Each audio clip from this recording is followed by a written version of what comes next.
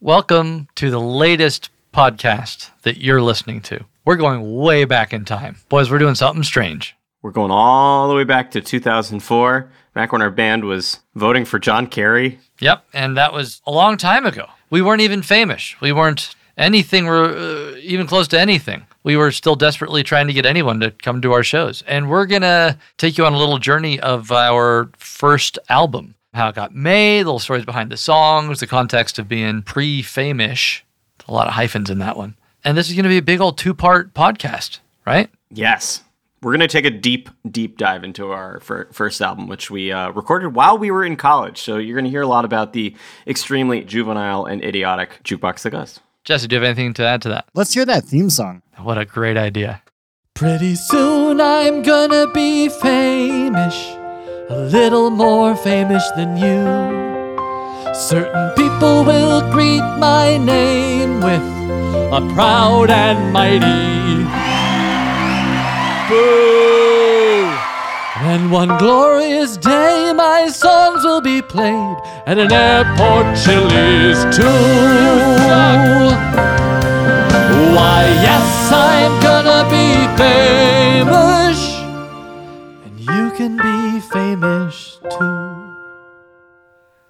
Did you know that we've been a band for so long that we weren't always called the band name that we have? What? I'm asking you guys. I had no idea.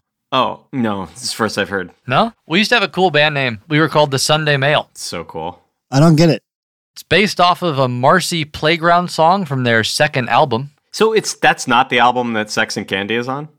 No, it's off the other album. I hadn't been exposed to a lot of music at that point in my life, truly. This is freshman year. And also, I think everyone should know that Tommy had no part in that name. We didn't know Tommy yet. We had another guy that we don't like to talk about because it makes some people named Tommy uncomfortable. But there's another guy in the band very briefly. No, I love it.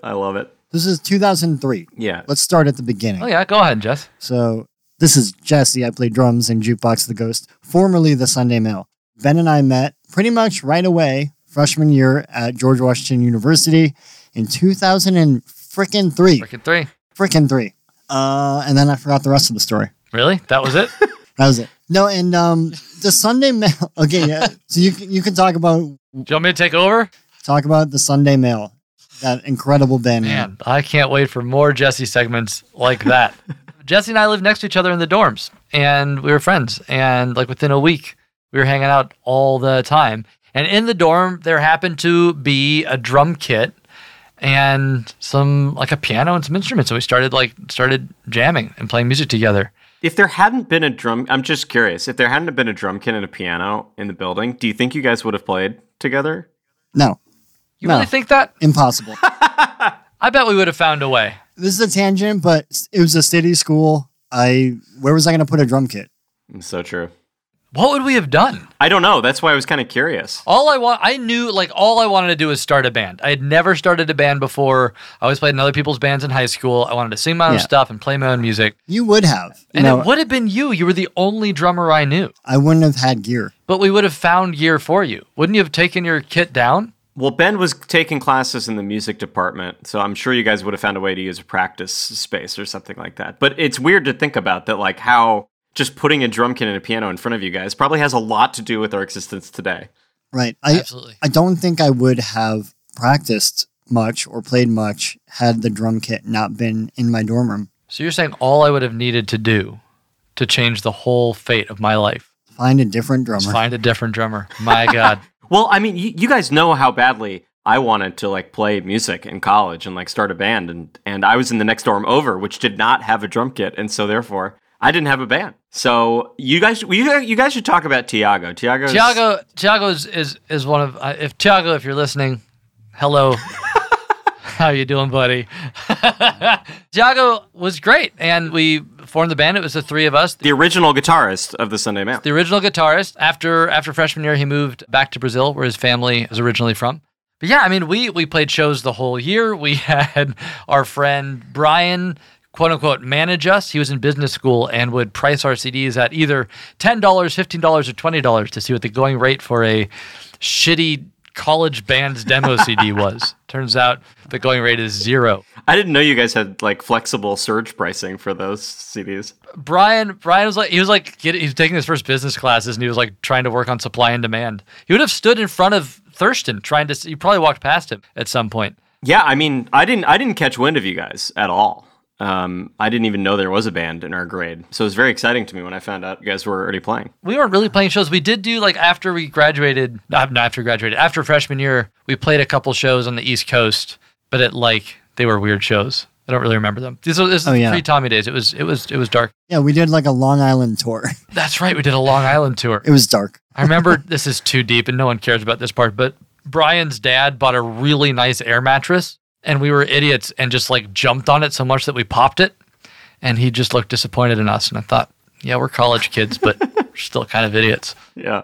Anyway, yeah, Thiago moved to Brazil that summer, didn't come back sophomore year. And Jesse and I had all these songs that we wanted to play. And lo and behold, in the music department, we saw a flyer that listed a bunch of bands that I had only sort of heard of. The Talking Heads. Who else did you mention? Talking Heads, I'm sure it was Radiohead and Wilco. Yes. Mm-hmm. I don't know at that point if I felt it was a social problem to put Fish on there, but they might have been on there. I don't know if it was. Or you might have buried it. I think I was like aware they were not cool at that point. That wouldn't have even been a deal breaker for me yet. Yeah, you would have thought I meant Real Big Fish. Right, that's just necessary. Jesse's favorite band. Yeah. So, well, I put up that flyer trying to start a band, which I kind of already had and was jamming with some people. And then you guys, I don't remember, which one of you guys called me? I don't know, but it was from one of the dorm room landlines. Yeah, you called my landline. I didn't have a cell phone yet at that point. Oh, yeah. Yeah, so I just happened to be around, which is very fortuitous for me. And then jammed in, again, Brian's house that they had. The Blue Door. The Blue Door. Yeah, and I remember being like, these guys are really fast. Like, everything they play is really fast, but this is fun. Isn't it funny how little has changed? Yeah. Everything we play is still really, really fast. Yeah, but I mean, we go so far back that I taught you guys a song from my high school band, you know? And we made you learn all of Tiago's really weird guitar parts. His guitar parts were crazy. I do remember studying them closely and going what the hell is going on? They're cool, but they were the kind of thing I would never ever think of. You did well. There's a 3-month window where I think you had to play those parts and then slowly worked your way away from them. Yes. But we were you're joining our band and these are the parts. Yeah, I took it seriously. I remember I really learned the parts, you know? I know, you did. Anyways, that was wild. We played mostly on-campus shows. It was benefit shows or the spring fling, opening as first of 6, that kind of thing. Yep. We entered every battle of the bands that we could enter. We won most of them. We did lose to a high school band, though. We did. Right. We did. They were so good, though. Yeah, they were good. What were they called? The Lemons? Something Lemons. Lemonheads? No, the lemon parties. No. The lemon parties. No, it is not. Definitely the lemon parties. They didn't look like they were in high school. I'll tell you that. The lemon party. It's easy. So we're college band playing every crappy gig we could possibly get. And this is sort of segueing us into the future, moving us slowly. We played a benefit show in the school cafeteria in front of the Chick-fil-A. They set up a stage, and there was nobody there. It was maybe 10 people, but there were 4 bands playing. And one of which the bands was playing was Seth Cowan, who at that time was a high schooler in Pennsylvania who was precocious enough and had a Doogie Howser-like booking ability that he had booked himself at a college as a high school student. And I remember we hung out with him, and he really liked our set, whatever mess we were doing at that time. We stayed in touch with him, and then when he went to NYU, Seth decided that he wanted to manage us as his, sophomore year project? I think sophomore year. To be fair, he tricked us. He absolutely tricked us. He's a duplicitous man, and I know he's listening to this podcast. He invited us up to New York under the premise that he wanted to record one of our songs, which he did, and he did a great job. He was taking an engineering class at NYU, and so he had access to a studio for 2 days and recorded this old tune called The Difference. And while we were there, he took us out for drinks with his brother's fake ID and asked and said, I want to manage you guys. I've never done it, but I think I could do a good job. And he's been managing us for how long? 18 years? 18 years? Forever. Yeah, that's messed up. Yeah, and he's crushing it. Seth, I'm so sorry. Yeah, we did this to each other, but mostly we did this to you. It's his fault. That's true. Yeah. But yeah, okay, so rewinding a little bit. Most of this happened, we met Seth while we were the Sunday Mail, all this stuff. We all, our junior year, were lucky enough to be able to study abroad. I went to London, Tommy went to Rome, Jesse went all the way to Australia. Moo. And What sound does a kangaroo make? I think that's it. I panicked. You just have to say it in an Australian accent. Yeah, come on. Can you say moo in an Australian I accent? don't think I can. Can we? The people want to hear you try though. I think it has to have like 2 syllables. More. It's really good. This is a really dumb detour for 20 seconds, but one time I was sitting next to a really dopey guy from Australia on a flight to Alaska. He was taking a vacation, I guess. And he was filled with questions that he should have looked up in advance. And so he would like, tap me on the shoulder where I had, headphones in and be like, "Is it cold?" And I was like, it's summer. It's fine. And then at one point he taps me on the shoulder and he goes, "Are they bears?" Meaning, are there bears? And to which I was like, yes, there are bears. Anyways, when I think of an Australian accent, I think of, "Are they bears?" What do the bears say, Jesse? They go, "You got any tattoos?" My buddy Phil. Phil, what's up, dude? Him and I, we had tattoos at the time. You still have tattoos. That's how they work. They don't go away. That's a really good point. But he always call them tattoos. Tattoos? The tattoos or the bears? No, the tattoos. Why did you say that's... Okay, I got it. So anyway, we all studied abroad, and when we came back, we wanted to put the past behind us a bit, because we were wise at the ripe old age of 21. And we wanted to change our band name and start fresh and be able to put all the awkward demos and all the things behind us. And so we very democratically came up with the name Jukebox the Ghost. I wanted Ghost. I thought jukebox was a fun word. And I remember you had thought about a democracy of ghosts. Yeah. Was one of the names that you pitched, which is actually a very cool name, but difficult to say. Ghosts. Yeah. I think it's just tough. Jukebox the Ghost is much easier on the tongue. It's barely, yeah. No, it's from a Nabokov novel called Penin, which some people get excited about. And then Jesse has a limited vocabulary. It's very nice to look at, though. He's a sweet man. I know the best words, like the. And that's how Jukebox the Ghost was born. I wanted to be. I feel like there was like a Verses. The Verses. Not a good band name, but I wanted to be a the band, like the Smiths, the Cure, and whatever. So I got put it together, and it's just a fantastic band name. We didn't have a lot of fans at the time, but you all remember we got some fan blowback from changing the name. Yeah, well, we all lived in one dorm room together, and we got that envelope under the door, which I don't really remember what it said, but it was anonymous, and it was warning us that it was a terrible idea to change our band name to Jukebox the Ghost. Yeah. We had that on the fridge for a while. Had enough fans at the time that I could see there being someone who's just like, how could you do this? You can draw 50 people to Staccato Lounge. Why would you change your band name? Yeah, totally. They'll never see you again. Man, those shows. Where was that club that we played? We wheeled it all. Karma. For the record, Karma, Club Karma. In DC, we went to school at it's right in the center of DC. We're 6 blocks from the Washington Monument, same from the White House. People don't have cars, they don't have apartments. We are just all in dorms, and there's no way to get around. This is obviously pre-Uber, Lyft, whatever, which would have been so awesome. But we used to steal the huge plastic garbage bins. I don't know what else you would call them. One would call them a dumpster on wheels. A dumpster on wheels. We would steal them from various buildings on campus, wheel them up to our rooms, and fill them with gear, and then roll them all the way through the city, blocks and blocks to whatever gig we were in, and then wheel them back.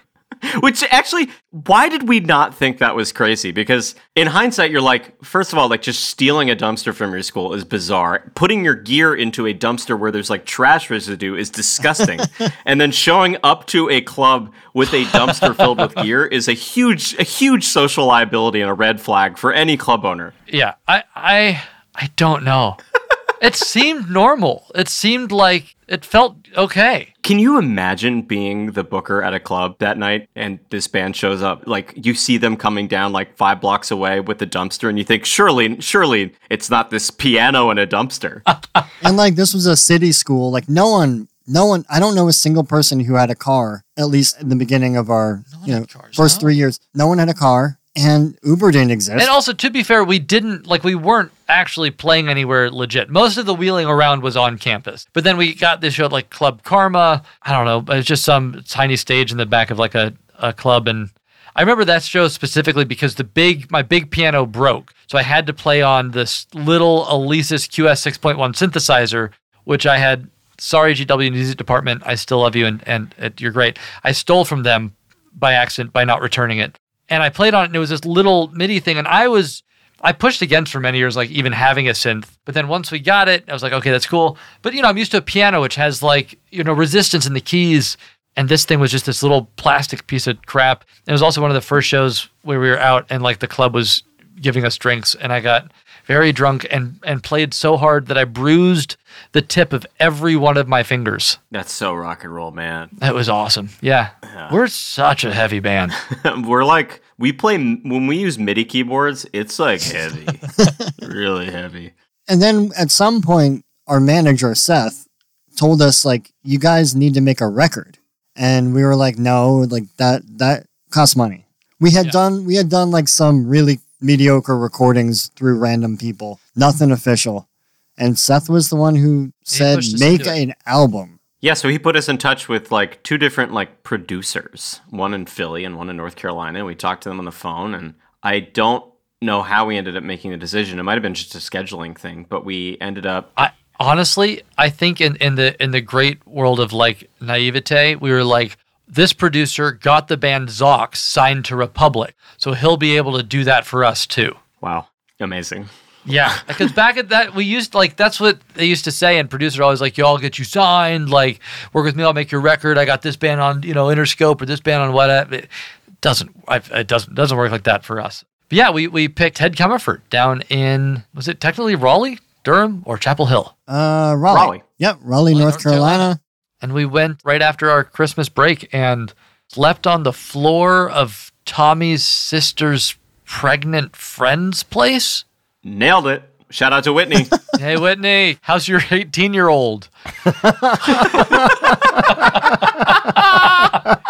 Oh, no, that's true. Guest list is on us, Whitney's unnamed child. Oh, no. Wow. Ain't that something? I hadn't thought about that. But yeah, so we had this batch of songs coming in with our fresh new band name. We had turned a new leaf. And Ben, when Ben studied abroad, he in England, he came back with a series of songs that to me felt like very cohesive, like they were of a certain mindset and musical.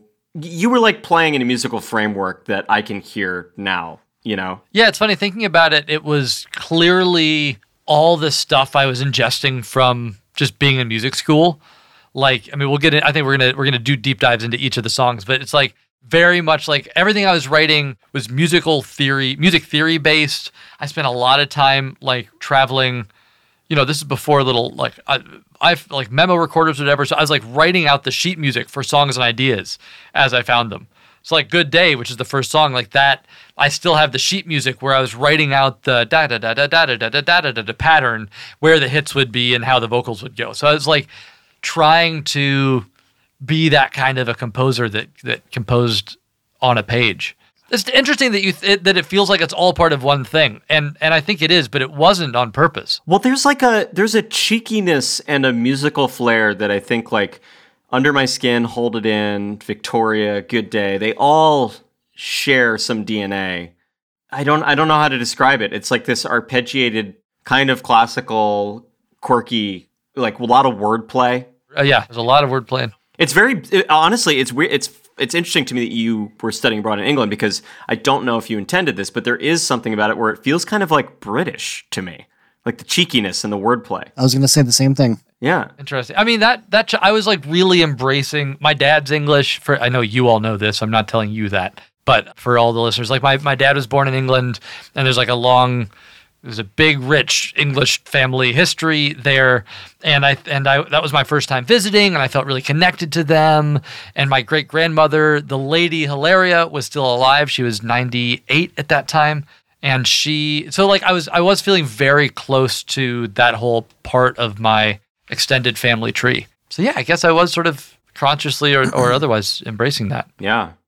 I also feel like the beginning of, the batch of songs that ended up on our first record, Let Live and Let Ghost, it's actually us reining it in and like simplifying a little bit more from the band we had in college, which was really chaotic. Like we somehow were getting more and more hectic. And then just in time for us to record, I think we ended up doing something that, was a little bit more responsible. And when I first met Ben, your songs were actually they were earnest, they were simple, they were catchy. Somewhere along the line, we got a little crazy. We got a little cuckoo. And then, cuckoo. And then, yeah, I don't know. It was us like simplifying it and focusing a little bit. Yeah, I still get excited about notes. You all know this. Like, I love lots of notes. I love writing things that are complicated and silly and do musical things that are exciting for the sake of musical things, even though it doesn't always serve the song or the listener or anything like that. Most of those have not made it onto records, which is great. Yeah, so as the Sunday Mail, also just to be clear, I mean, we probably went through, I mean, I'm sure 20, 25 songs at least that we played a bunch and never actually recorded. Yeah. And which we do have some live recordings of from back in college, and I do want to do an episode at some point where we derail the famous concept and just do an endurance test to see how long we can make it listening to some of these songs. It sounds so horrible. I feel like I have to apologize to so many ex-girlfriends when we do that. But yeah, for those of you who are interested in that kind of thing, for both of you who are interested in that, we'll do a deep dive into... Yeah, both of you. I think he actually just means me and you. No, that was the joke. Thank you for being here, both of you. You can expect maybe at some point a Sunday Mail deep dive, but not today, Satan.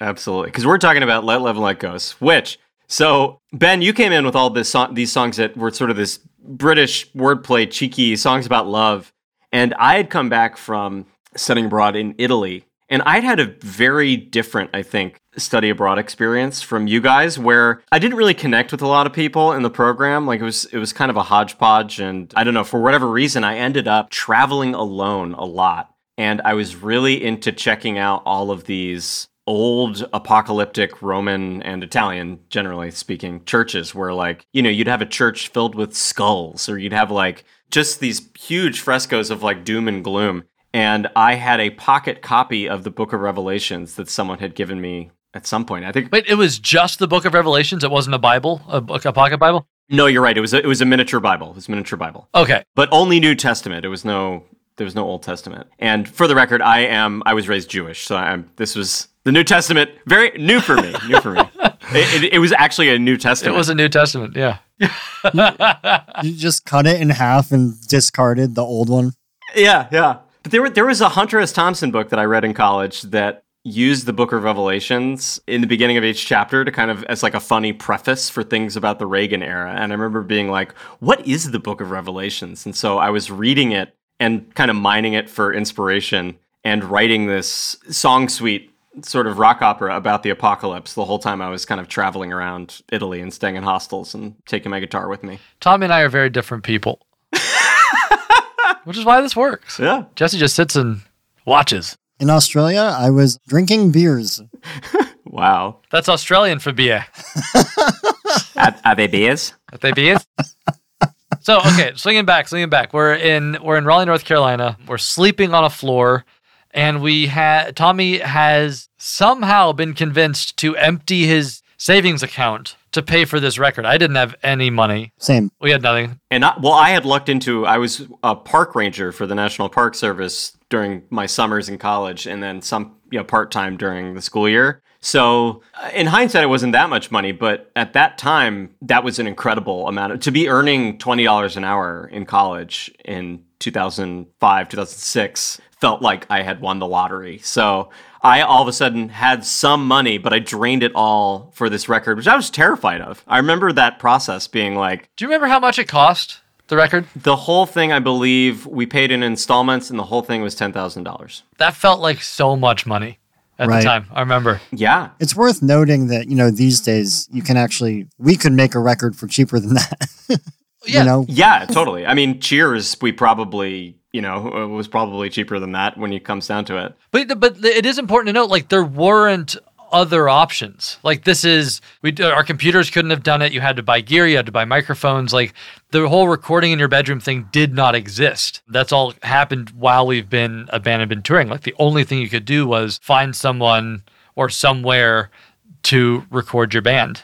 And so I think, that 10,000 was for those songs, and I think we had 8 days in the studio. Is that right? Is that all we had? I think you're right. I think it was just 8 days, which is crazy. It's like 8 days to make a whole record. And, none of us had done this before. So it's not like nowadays we could make a record in 8 days if we needed to. Now it's because like we know what we're doing. We know how to record drums. Like Jesse did all of the drums to a click. If you don't know what that means in his ears while he's recording, there's a tempo that has been predetermined for the song.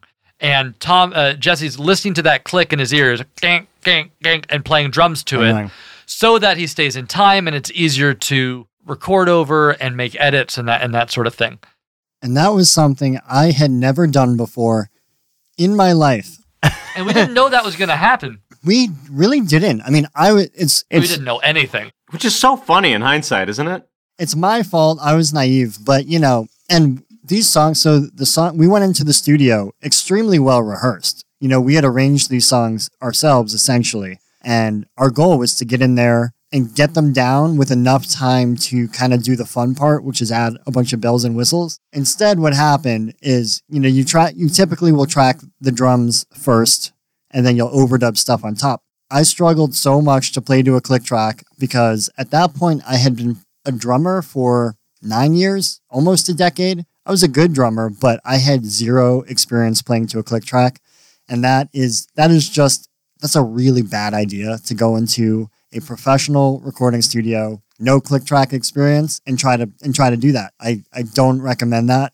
You got to practice. Got to practice that metronome. But we didn't know. It's not like, I don't remember ever having a conversation and saying, Jesse, you need to practice with the metronome. It just... So I got through it. We thought drums would maybe take 2 days. They definitely took 4 days to track. And then... Did they really take 4 days to track? They did. I remember that. I think they took 4 days to track. And then, there was some editing. And, when I say editing, it's like you got to slide some stuff around because of that silly click track. Now, some bands, they don't record to a click. That's cool. It depends on the song. But, we were trying to be a pop rock band, and it's important. It made sense. Like, these songs are complex, and you needed to be able to edit and move stuff around, and it just was what it was. But it did, what the problem became that we ran out of time. And we technically got the record accomplished, but we didn't get to do any of the fun stuff that I think we had thought that we were getting into. So everything other than drums, we recorded in... Probably 2 takes. I'm not sure it was 4 days. It might have been 3 days. Yeah, I think it was 7 or 8 days in total. Which, for anybody listening, I mean, that's just a lot to try to cram in when you think about all the guitar and all the piano and all the vocal layers. And yeah, we did get some cool stuff in right at the end. Yes. We got some timpani. Harpsichord. Yeah. Timpani, harpsichord. I think at some point I realized, we forgot to put, harmony. Our band has some good harmonies, and I was listening and I was like, Tommy, none of your harmonies are on the record. And I think we remembered that in the final couple hours of recording, maybe. But that's how it was. It's funny. When I think back on it, it was stressful, but mostly I was just so excited to be making a record. The whole thing was just so cool to me. Getting to do timpani, because I was such a huge Ben Folds 5 fan, and they used timpani so well. I just wanted a song that had timpani in it, or harpsichord, because that felt like a cool instrument, and I've always wanted to play a harpsichord, so we recorded that for the end of Under My Skin and little things like that. All of it just felt like the most exciting thing I'd ever done. And we played a lot of Mario Kart. It's honestly my dominating memory of that space. Is waiting for things to get edited. Yes. Like drums to get edited and playing Mario Kart. Being in a studio is so boring. People should know. Even in an 8-day marathon thing, you're mostly just staring at the wall for 10 hours a day. Now, we've been discussing this for about a half hour. Should we play a little? Yeah. You want to count us in? I need a click track. I think, Ben, you counted this song, actually, technically. 1, 2, 3, 4.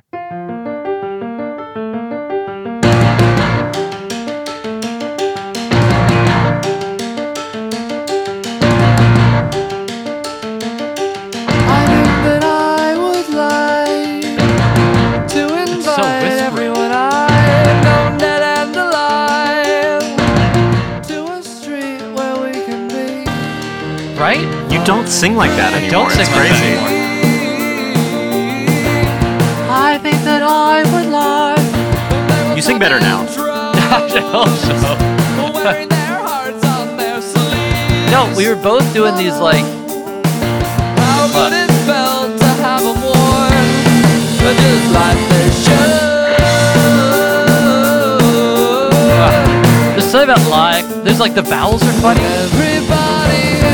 Jesse, your drums are great. Yeah, those are concrete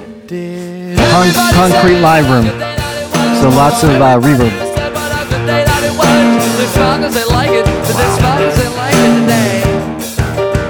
We don't have to listen to the whole thing, but yeah. What I'm struck by and remembering is that by far the best thing about the sound of Let Live and Let Go is the drum. The drums sound awesome on that record. They really do. They do. They're great. You could tell that 60% of our time in the studio was spent on the drums. No, they do. They do sound good. I sold that snare drum, which that was a mistake. What an idiot. I was playing my ass off. I was getting bad tendonitis. I mean, I've learned a lot over the years, but that was like, we just threw ourselves into the fire. The record does sound good. It is funny to, like, we're all in our late 30s now and have been doing this for so long. And like, I had only just started singing in public like 2 years before that, 3 years before that. Like my voice wasn't ready. We're still figuring it out. Same. Tommy, you and I both sing with like accents on this record. Yeah, I have a loud Southern accent on this record. A loud Southern drawl. And I sound like I'm just studied abroad in England and I'm that guy. No, I didn't live in England, but I did study there for 6 months. No, I don't have an accent. I was raised in Kentucky. It's like, fuck you, kid. Well, talk about Good Day, because you wrote that in England, right? Yeah, I wrote that in England. So I had that piano pattern, and I remember being obsessed with it and loving the way it feels and thinking about those hits and where they're going to land. And my mom had always talked about the concept. Actually, it does come from my mom. She would talk about this street. She wishes she could take everyone that she loved and put them on a street at varying distances depending on how often you wanted to see a person. So that all the people you've like collected and known throughout your life could be in one place. And that sort of entered in my head. That's foundationally what the song is about being on that street for a day. I also have to think while I was studying in England that semester, I fell in love with Tally Hall. Massively fell in love with Tally Hall. And I genuinely can't remember if I wrote Good Day before I encountered their song Good Day, or if it was after and I didn't realize it. I don't know which one of those happened, but they've also got... Well, and we should zoom out for anybody who doesn't know. So Tally Hall is a fabulous, fabulous band that we toured with in 2010. And anyways, if you haven't heard them before, they only have 2 albums. They're both amazing. You should check them out. I like to say hello and welcome you. Good day, that is my name. We're very similar bands at the end of the day. So you're not sure. I've always wanted to ask you that, actually, and always forget. Like, you think it might have been inspired by their... It definitely wasn't on purpose. I remember there may have been months between hearing that song and then coming back to it, but I don't remember. So I either owe Andrew Horowitz an apology or we're cool. It's such a good song. I mean, like I kind of love that, like, we have that symmetry that both of our first albums start with a song called Good Day. I think that's really fun. Yeah, it was not on purpose. I think it just happened to sort out that way. But yeah, that song really was one of those tunes that I worked on that while walking every day. There was a 40-minute walk from my dorm in Bristol, England to class. And it was like across the downs and it was cold and it was rainy and I would just huddle down and just walk. And I'd try to walk walk with the beat of the song and work on everybody say what a good day that it was for everybody else.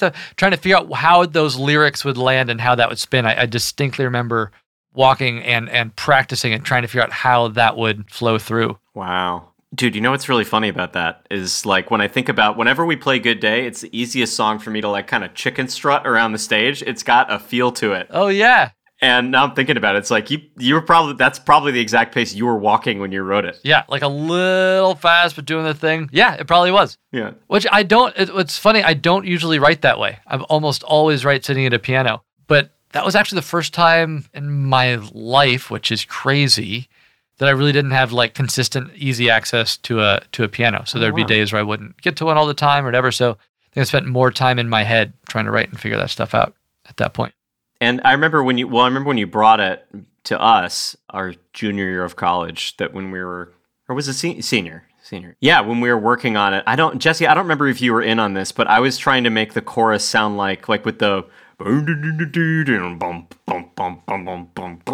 really wanted it to sound like Baby You're a Rich Man, the Beatles song. Oh, yeah. Which it does not. It does not. That's cool. I didn't know that. Or I can't remember that. It's a weird chorus. And I do have an anecdote about, like, I came up with the drums for that chorus because we went down to our practice room, and usually our practice room at the time wasn't, like, no one else used it. They could, but typically we're the only band that used it. I went down, and it had been a long day. We were there for a night rehearsal. The drums were, like, set up in this totally chaotic foreign way. And normally I was neurotic about that at the time, but I just sat down, and they were totally, like, bizarre to me, just geographically, orientation-wise. And I just played, like, kind of the weirdest thing I could think of. And it kind of, I don't know, I'm not going to say I came up with that rhythm, but, like, the drum part I'm going to put on the chorus. Pretty bananas. Let me hear this. All right, chorus. Let's go second chorus. Everybody say Right in. what a good day that it was for everybody who said what a good day that it was. They smile because they like it. Do they smile because they like it today? Whoa. What kicks out to me is I think we've made being in a band hard for you, Jesse. And I'm going to take this opportunity to say I see that because we haven't given you a bass player. Thank you. Now, do I get credit for playing bass with my left hand for 18 years? No, and I should, but that's fine. We'll work on this later. But you matched Tommy's guitar part, rather, Tommy matched your kick drum as if it were the bass. He's kind of playing a bass line. Totally. Bow, bow, bow, bow, bow, bow, bow, bow. Yep. Right? Yeah, absolutely. And I don't know if I did this the first time we played it, but, you know, to this day, I normally don't do this kind of thing, but I just have a drumstick in my left hand to do the hi-hat, snare, and then my right hand is shaking a tambourine. Some of you have seen this song live, and that's still what I do, is I play tambourine while playing the drum kit. It's very impressive. So crazy. What is impressive is you always throw it at the end of the chorus, and then you catch it, and everybody cheers, and I always forget you're going to do that. And I think I've done something cool because I'm singing, and then I look, and you've just caught a tambourine. It's like doing the same juggling trick for 2 decades. Clown school paid off. GW? Yeah. So, but before we move on to the next song, I do want to say that we haven't given a clear shout out to the producer of the record, who we are still friends with, which there wasn't a lot of time to produce, but, you know, he did what he could in that time, which is Ted Comerford, still a good friend of ours.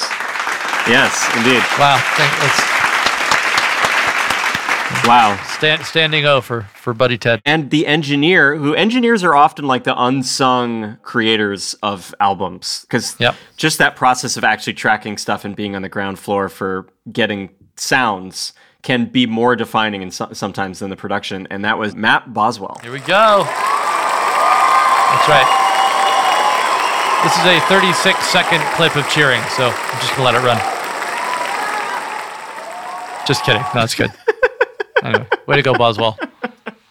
I guess, yeah, I don't know. Maybe we should talk to them about their experience making that record at some point. But I wonder if, like, what it even registered. I mean, if you think about, they're making records constantly. It was such a blip. You know, if you're making a record every week, this random... My guess is they didn't think that we were going to do anything. Yeah, I mean, a bunch of college kids who were just like, here's some money. Can we record our demos? Yeah. You know, like that was the vibe for sure from us. No, I don't think, like in 8 days to make a record, they're like, oh my God, all right, these kids, we'll just do this and see what happens. And yeah, joke's on them. We're fucking huge. Actually, Ted, I think I thought I saw him comment on something about one of our posts about the podcast recently. So he might actually be listening to this, in which case, hi, Ted. What's up, Ted? We should do a producer's past and present. We'll have Ted on. We'll have Ted on, yeah. Okay, track 2. Hold It In, also known as Jingle Bell Rock.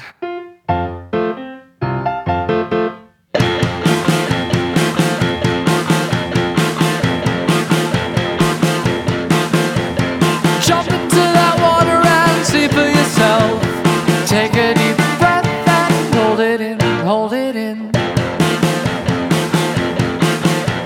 She's got a secret and she wants to tell, but I made a promise to hold it in, hold it in.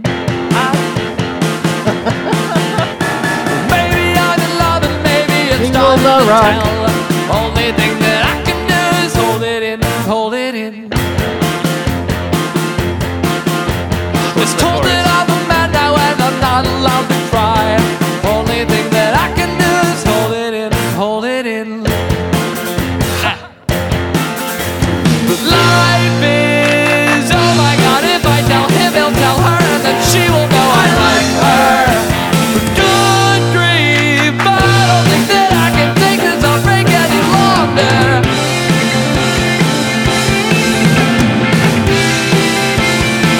I will not hold it in. You know, of all the tracks on the record, I think this is one of the few that's not very disorienting for me to hear. Like this sounds correct to me. I was having the same thought. Like everything, the instruments sound good. I don't think we would do that differently now, really. We'd mess it up probably. We'd overthink it. Yeah, we tried to make something. It would be like, yeah, we need something people could dance to. It would like just not be right. It's funny though. At shows I introduce it by saying like, I sat down at the piano and I tried to think of the stupidest thing I could play, and I played this. And that's not a joke. I really did sit. I remember I was back home in Kentucky and sitting on the little upright piano I learned on, and everything. I don't know if we'd had a conversation. I don't remember what was going on, but everything I was playing was so complicated. I really was trying to like slow it down a bit. And I was like, what could I just play that feels dumb? And I put my finger, held up one finger with my left hand, two in my right, and started plunking that out. And then the song came out of it, and the whole thing ended up being simple. And then it was all about the wordplay and all the different uses of hold it in and different ways of playing with those, that little turn of phrase. And that was it. I don't remember where the good grief came from. Maybe because it feels a little like the song feels innocent. I had like a little Charlie Brownie feel, or I don't remember how it happened. Do you all remember me bringing that to you? Do you remember hearing it? Oh yeah. Yeah, I remember you playing it. And I think that song was just immediately charming to both of us. Like it was like, you can speak to your impression, but for me, it was like, I thought of it as like the obla di obla da of the record. And I was pretty excited that like you had come with something that kind of made me think of the Beatles or something, because like we weren't really operating that sort of zone. And that song just has a really simple Paul McCartney sort of thing going on that I really liked immediately. That's cool. Yeah, simple. Jeff, what'd you think? Yeah, same exact thing. And I remember using it as a prompt to play the simplest thing I could come up with. Now these days, I can do simpler than that. I know how, but back then, growing up, we really everybody should know that Jesse can play simpler drums than that. He can. Here's the thing: is like I think we, listening back to our first record, it's like we're a weird band, but we kind of for a while like thought of ourselves as like we're gonna make it. We're going to be a big pop band. And you listen to our recordings and the songs are like, the lyrics are bizarre. The songs are bizarre. It is important to like contextualize though. Cause like at this time, like Arcade Fire was huge. Like the indie band movement was weird stuff was big. Right. So like, Regina Spektor was getting big, or like Joanna Newsom, or like, yeah. And I didn't even think we were even fit in that world because we were like too mainstream or something. You know what I mean? Like we were too pop for DC. Yeah. Kind of, yeah. DC with you're like Discord, your Fugazi or whatever, like DC was a heavier town than we didn't fit in. There was no ecosystem that we could slot into. Yeah, totally. Right. And we had this like sweet, sugary thing. Yeah. I just remember trying to put simple drums on this tune. And yeah, listening. Yeah. Very simple. You're welcome. And I was very excited for the opportunity to play some like hammy lead guitar on that part where it hangs on the 5 chord. Bring-a-dang-dang. Very fun. Yeah, Hold On's great. It's like, it is what it is. The Jingle Bell Rock thing did not occur to me. I feel like it was years before either of you even said anything to me about that. Well, now we have 2 songs in our catalog that it also sounds like. It kind of sounds like $1 million, $1 million, $1 million bills. And it also kind of sounds like take a little time. Yeah. Guys, major scales, what are you going to do? Jingle Bell Rock. Yeah, you got there first. It's a huge influence for us, Jingle Bell Rock. Honestly, it's my favorite Jingle Bell related song that rocks. Tommy, let's talk about Beady Eyes on the horizon. Do you want to say anything before I play it, or should I just start playing this puppy? Yeah, let's get that over with. Okay. There's a dead man hanging. Oh, that distortion effect's cool. Slumped over the steering wheel of an interstate runaway, bursting into flames. Flames. And the devil was gently breathing, sleeping face down in my apartment. And like all his friends, I'm growing tired of his games. And there's a homeless man arranging his hands, screaming to the beat, radiating from a police scanner. He said the air was feeling good to me, as cool and right as there can be. And a woman who sincerely believes in UFOs, who can blame her when the stars are hanging overhead, tangled by a thread and floating 10,000 feet off the ground. This was a story told to me. Harpsichord. When I was just the age of 17, one which God himself dictated to me. He said, this is how all this shit's gonna be when I blow your little planet into smithereens. Blow your little planet into smithereens. Haunted my dreams like an accident on replay on a TV screen. Wow. Oh, man. Yeah, I mean, I think that's like when I think about Let Live, unfortunately, one of my bigger takeaways is I just didn't know how to sing yet. And I still love that whole suite of Apocalypse songs. And someday I'd actually like to just kind of re-record them and play with them and kind of, do like a George Lucas special edition version of that. But I can't get over the Southern accent and that weird tone of voice that I was singing in, because I think I'd just gotten over a cold and we were sleeping on the floor and eating chili for every single meal. We were not taking care of our bodies. We didn't know there's vocal health. No, we were being a little debaucherous on our off hours. Yeah, and with that vocal performance, I can also hear that I hear what I'm doing an impression of, and it's something very specific that I was into at that time, which was there were a few kind of like Flaming Lips. It's part Flaming Lips, it's part Jeff Tweedy, because he sings with a little bit of a drawl as well. And then I hear a little bit of, I had just discovered the Grateful Dead, and there's a little Jerry Garcia twang in there as well. And I thought that was cool. And in hindsight, it's like, oh man, like what I would give to just whisper in my ear in that moment, like, don't sing. Just try singing loud and without a Southern accent. I didn't know to say that. That's just how you sang, though. It didn't sound weird at the time. Well, it is and it isn't, because when you hear live recordings of me from that era, I don't. I sound different. Oh, interesting. So it was like a weird in-studio thing. We only did like 2 takes of each song, It's just like... Right. Yeah, it's not like we did a take and listened to it the next day and got to recut it. It was like, when you're done, you're done. Totally. I have to say, I struggled with a piano part with that song more than any other song you've ever brought me. I've ever played. I think mostly because that song needs a bass player, and it just needs chords, footballs. But I didn't know what to do, and nothing sounded good for so long.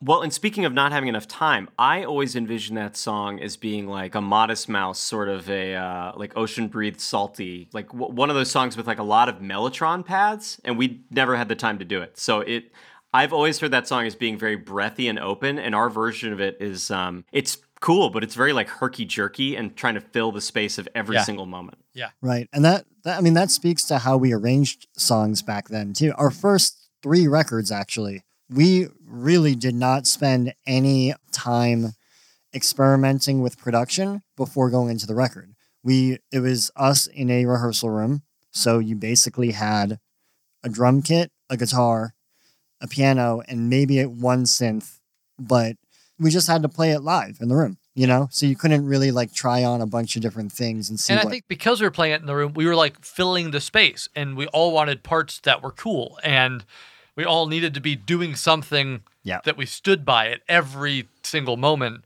Which, look, this isn't a complaint either, because it defined what this record and our early records sound like, and it's awesome. I think we've learned how to get out of each other's ways a little bit. We have all learned how to serve the song without thinking about our own instrument first, I think, you know? Yeah. But, it's funny, Beady Eyes, like, the song itself, I actually still really love it. It's got a very special place in my heart. Is this the intro to the Apocalypse thing? I think the lyrics are crazy, like, you know? Because we're going to go through all the, apocalypse stuff, what is it? Start the story. Like, how would you explain this song in the context of the whole suite? Well, Beady Eyes, I pictured as this, like, almost like there was another intro sort of like piece that I was working on that was supposed to like be before Beady Eyes, but I never finished it. So Beady Eyes was sort of like the overture for like what the story is. So it's like just giving little scene snippets of what's happening as this apocalypse is coming. So yeah, it was just like little snippets that I was like writing down working that summer in downtown DC, I remember. So some of them are like little snippets and scenes from Georgetown where I was working as a park ranger. Really at this time, Tommy, you were heavily a lyrics first person. For you sure. know, like I feel like you would fill your journal with just the wordiest words. And it's cool. You can hear that, you know? I feel like if someone had like stolen your journal or found your journal at that time, they would have thought you'd just lost your mind. Well, to be honest, they still would sure. with my current one, but yeah, not just for the handwriting. I just like this song is especially. I think I was at the end. We had this shape to like fill in stuff, and I just want to listen to it because I played this stuff live. I haven't listened to the end of this recording in a long time. oh, it's crazy. But the piano parts are all my classical piano like riffs and licks and trills. I just want to hear what happens. Apparently nothing. Really nothing. You saw me press play, right? On the front seat, when shit starts going down because the sun is just a supernova. Turn the other way around. Oh, Lord.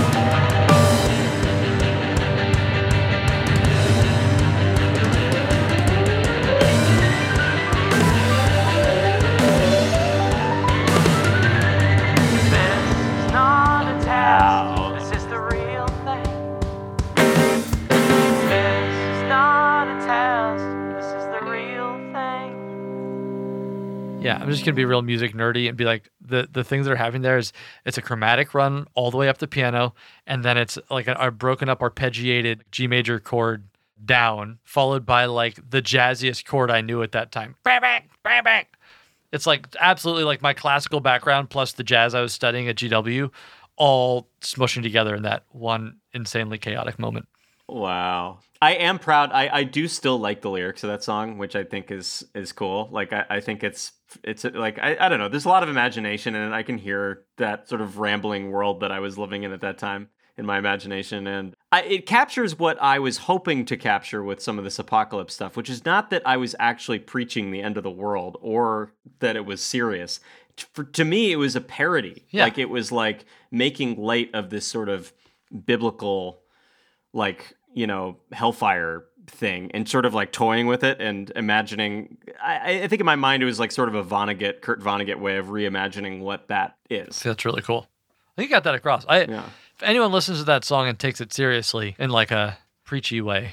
I did have somebody reach out at one point who was offended by something that a cartoon that I had done. Well, that's not surprising. That they perceived as being anti-Christian, and they were saying that they were so disappointed because they had been such a fan of my, you know, early songwriting. And I was like, oh, you didn't get it then, you know? Like, I was kind of making light of the Book of Revelations. Yeah, they're gonna love this podcast. That's tough.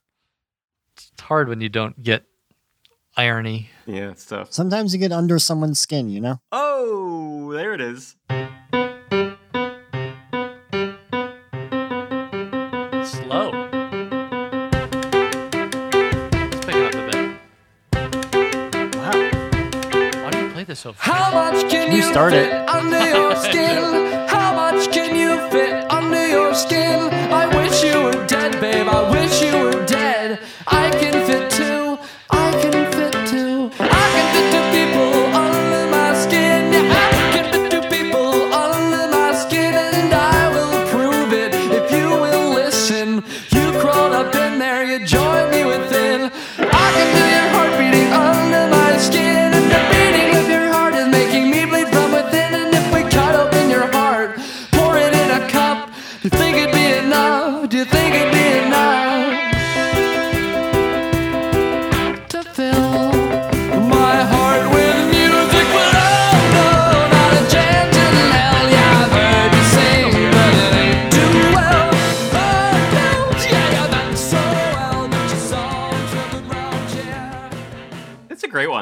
Yeah. That's a really fun song.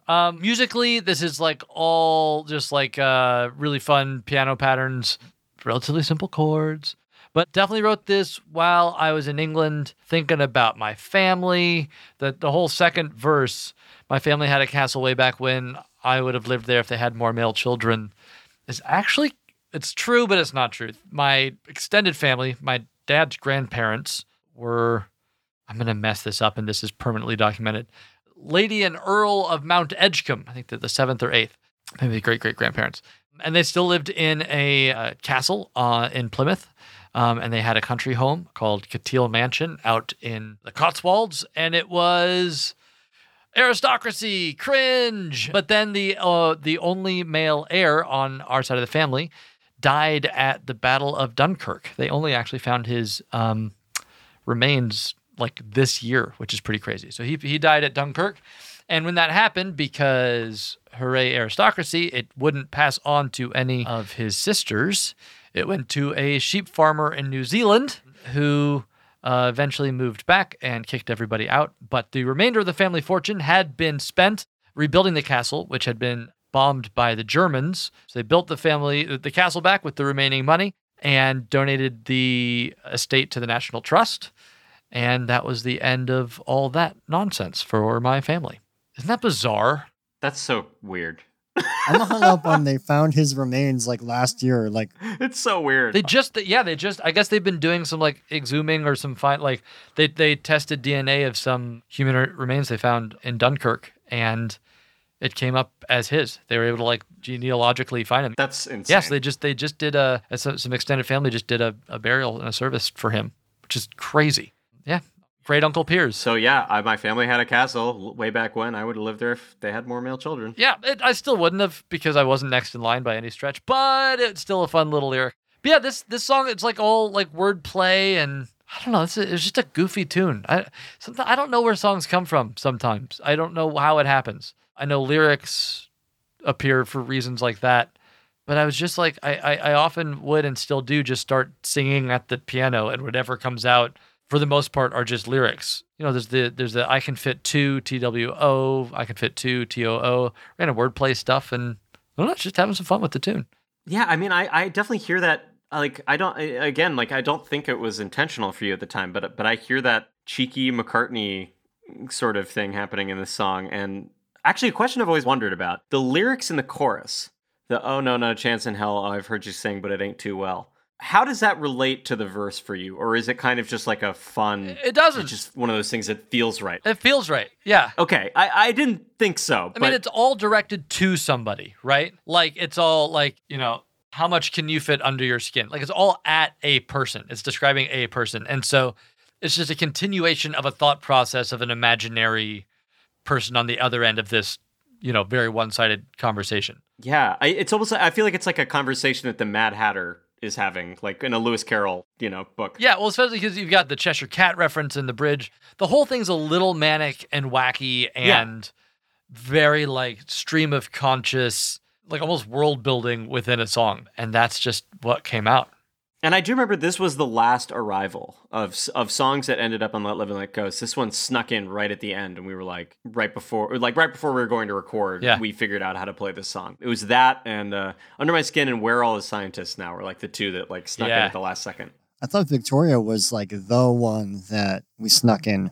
Well, I don't mean in terms of budgeting for time. I mean just in terms of like that we had arranged. Okay. But no, you're right. Victoria was on the later end too.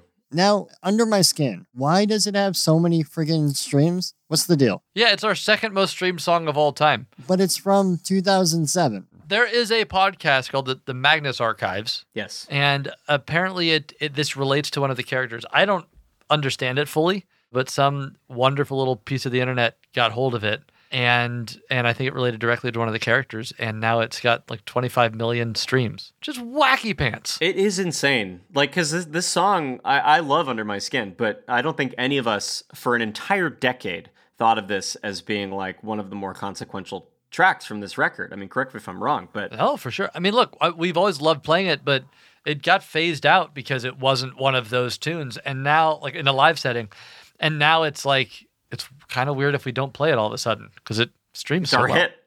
It's our hit. It's funny to think that like somebody who checks out our band now on Spotify thinks that we were very successful from our first record because of the song Under My Skin. Fascinating. It's so wacky. I love it though. It's great. Yeah. Very strange. All right, it's time for, do we want to do these next two as one thing, or do you want to separate? I almost wonder if we should we save them for a second part? Yeah, actually, you're right. We're already at an hour. I think we save it for the second part, and we get into Tommy's massive, spectacular end of the world experience in its entirety. Guys, this has been a treat. This has been really fun. Nice little memory lane. It's nice to talk about our band. There aren't enough podcasts focused on our early albums. I've been saying this for a long time. I keep writing Joe Rogan, Seth Rogen, whoever, and they just say, come on, let's go. So any of y'all out there, if you have further questions, and we're going to do another, just to be clear, this is a 2-part series on the making of Let Live and Let Ghost. We're going to do the second part later, obviously, but if you have questions that you're dying to ask, you can go ahead and email your questions about the making of this record to famishpod@gmail.com, FAMEISHPOD@gmail.com. Also, it doesn't have to be questions related to this album. It can be any question at all. We would like to get your questions, and then we're going to talk about them. Yeah. In answer form. Yeah.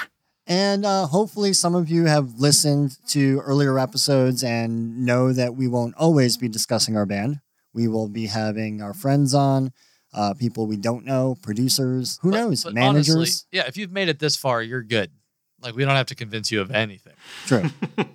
Or you've fallen asleep, and you're flying through the clouds, and your dog is there. Why does it have your mom's face? If you made it this far, like, who hurt you? What the hell is going on? But seriously, thank you for listening. And stay tuned for part 2. Anything else? No, it's part 2. It's great. It's coming. All right. It's theme song time, boys. See you later. Bye. Pretty soon I'm gonna be famous, a little more famous than you. Certain people will greet my name with a proud and mighty boo. And one glorious day my songs will be played at an airport chili.